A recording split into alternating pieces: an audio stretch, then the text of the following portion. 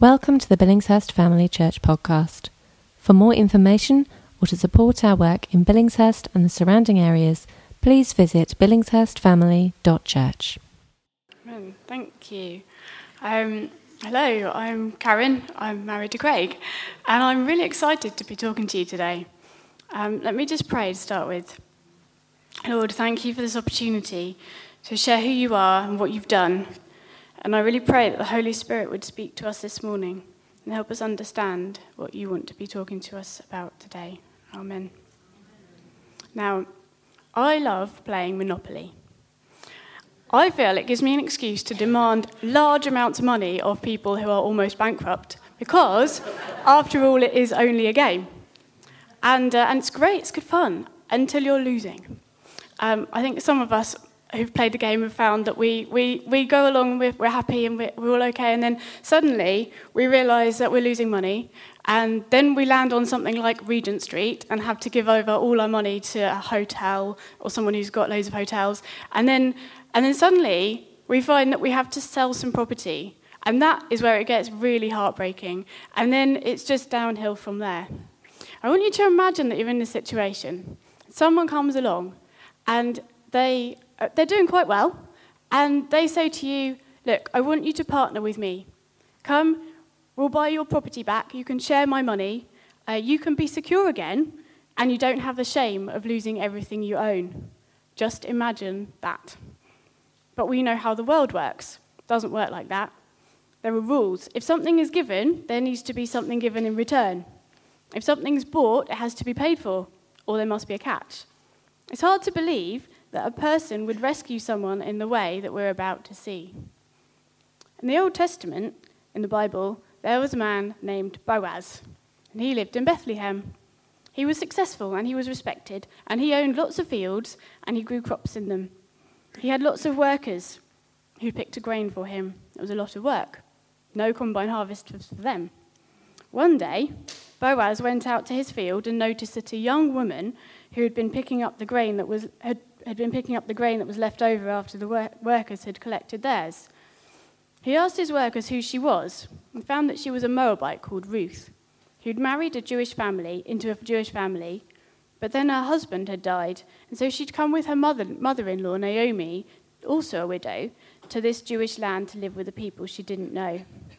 He wanted to help Ruth, so he gave her some lunch, more than she needed, and suggested that she continue to glean the leftover barley from his fields until all the harvest was collected.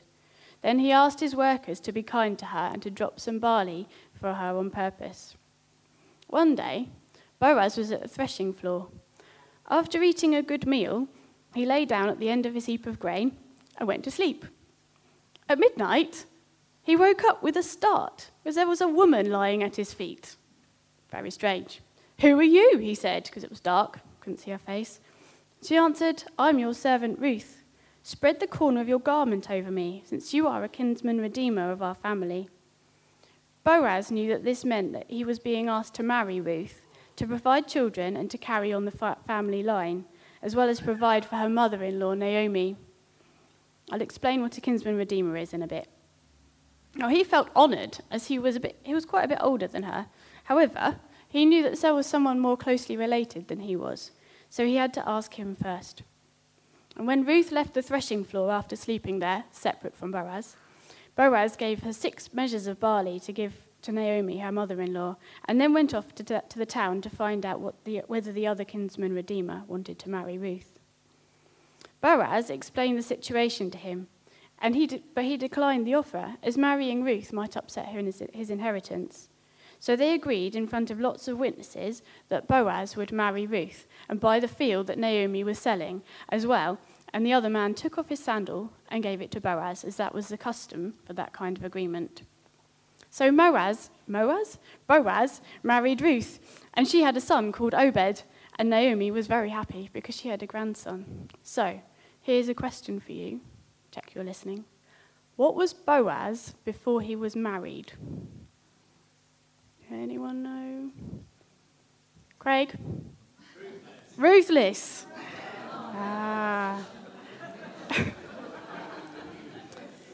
Had to get that one in there. On a serious note, though, Boaz was a man who redeemed, provided, and gave generously. Let's look closer at those three things.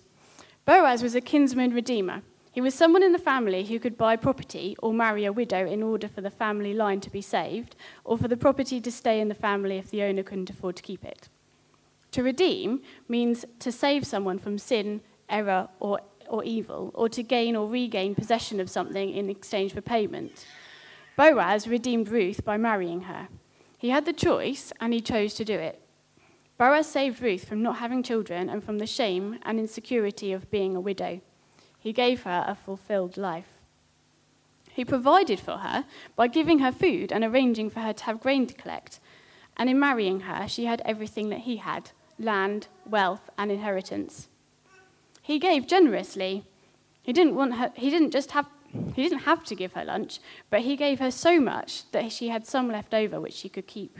And then he asked his workers to drop some grain for her. This was not a stingy act of kindness, but a generous one. Now think about how incredible God is in comparison. Boaz gives a picture of Jesus as he was on the earth, and a picture of God as he is now, and the way God as Father, Son, and Spirit work today. And God's people are like Ruth, not just Jews, but people of all nations in need of everything God does for us. So as I said, redeeming someone is to rescue them, save them from sin or evil, and that is exactly what Jesus did when he died on the cross. He didn't deserve to die because he had done nothing wrong, but everyone else had. He brought those who believed in him into his family by paying the price, which was his life laid down on the cross. In 1 Peter 1:18, we are told how we are redeemed or ransomed from the empty way of life handed down to us from our ancestors, not with silver or gold, but with the precious blood of Jesus, like that of an unblemished and spotless lamb. So he bought us for himself by dying like a sacrificial lamb, so that we don't have to be punished in that way ourselves. Then he came back to life and showed he had power even over death. He saved and continues to save people from sin-filled, directionless lives so that we can be rescued and given a new path, knowing him and walking with him, which is much better and much more fulfilling way of living. He loves us so much, and it says in the Bible that the church, that's his people, are his bride. Jesus provided for people around him when he miraculously fed thousands of people with just a few fish and some loaves of bread. Twice. And both those times they had huge amounts left over. God even promises in Luke 12, verse 22 to 30, to give us what we need when we need it. It's a long passage. Have a look at it another time when you get a chance. I know that God has provided so much for me. Take things like food, clothes, and somewhere to live. It might not look like God's provided them, because I earned the money and then I went and spent it. But I know that I wouldn't have the money if God hadn't given me the jobs that I've had. I believe he directed me to become a teacher, and then over the last 9 years, he's provided job after job just when I needed them, with the hours I needed. And I could tell you other stories of God providing for people when they don't have enough. God doesn't only supply our needs, but he also gives generously. Quick question, how many of you enjoy food? Exactly. God designed the world so that it would provide food, lots of it, and it tastes good. And he made you and me with taste buds so that we could taste it. And he put so many variations of colours into the world. Why was that? He didn't have to. Maybe it was so that we could enjoy them. And think about all the other things that God has provided abundantly. So, how can we respond to this? I think we need to do 3 things. First of all, I think we need to accept and make the most of his redemption. You might be thinking, this is too big. I can't accept that Jesus died for me. I don't deserve it. This can't be for me. Well, no one deserves it. But you need to trust what the Bible says. If you confess with your mouth Jesus is Lord and believe in your heart that God raises him from the dead, you will be saved. That's Romans 10, verse 9. Or you might be thinking, I don't need this. I'm fine by myself. You might think you can do life by yourself, but are you living your life to the full? I think God has the best plan for your life. It might be harder in places, but it will be more exciting and more fulfilling. Some of us have heard this before, but we need to make sure that we are walking along the path that God wants us to walk down. Otherwise, we're not getting the fullness of his plans for us. I've had to ask for his help to get back on track many times, and sometimes it's been hard, but it's been worth it. Second, I think we need to trust and be thankful for his provision. When we trust that God will provide, we will see him come through for us. We'll be supported, and then we'll learn to trust him more. And thirdly, we need to mirror his generosity. We've received so freely, we must give freely to others. That means passing on what God has done for us. We've received so much, but we haven't paid for it. God has. God paid for it. So we should demonstrate God's love to others. With God's help, rescue those who need rescuing, pray for people, support them, love them. Imagine if everyone we know who could be redeemed, rescued. The root cause of so many problems in our society could vanish.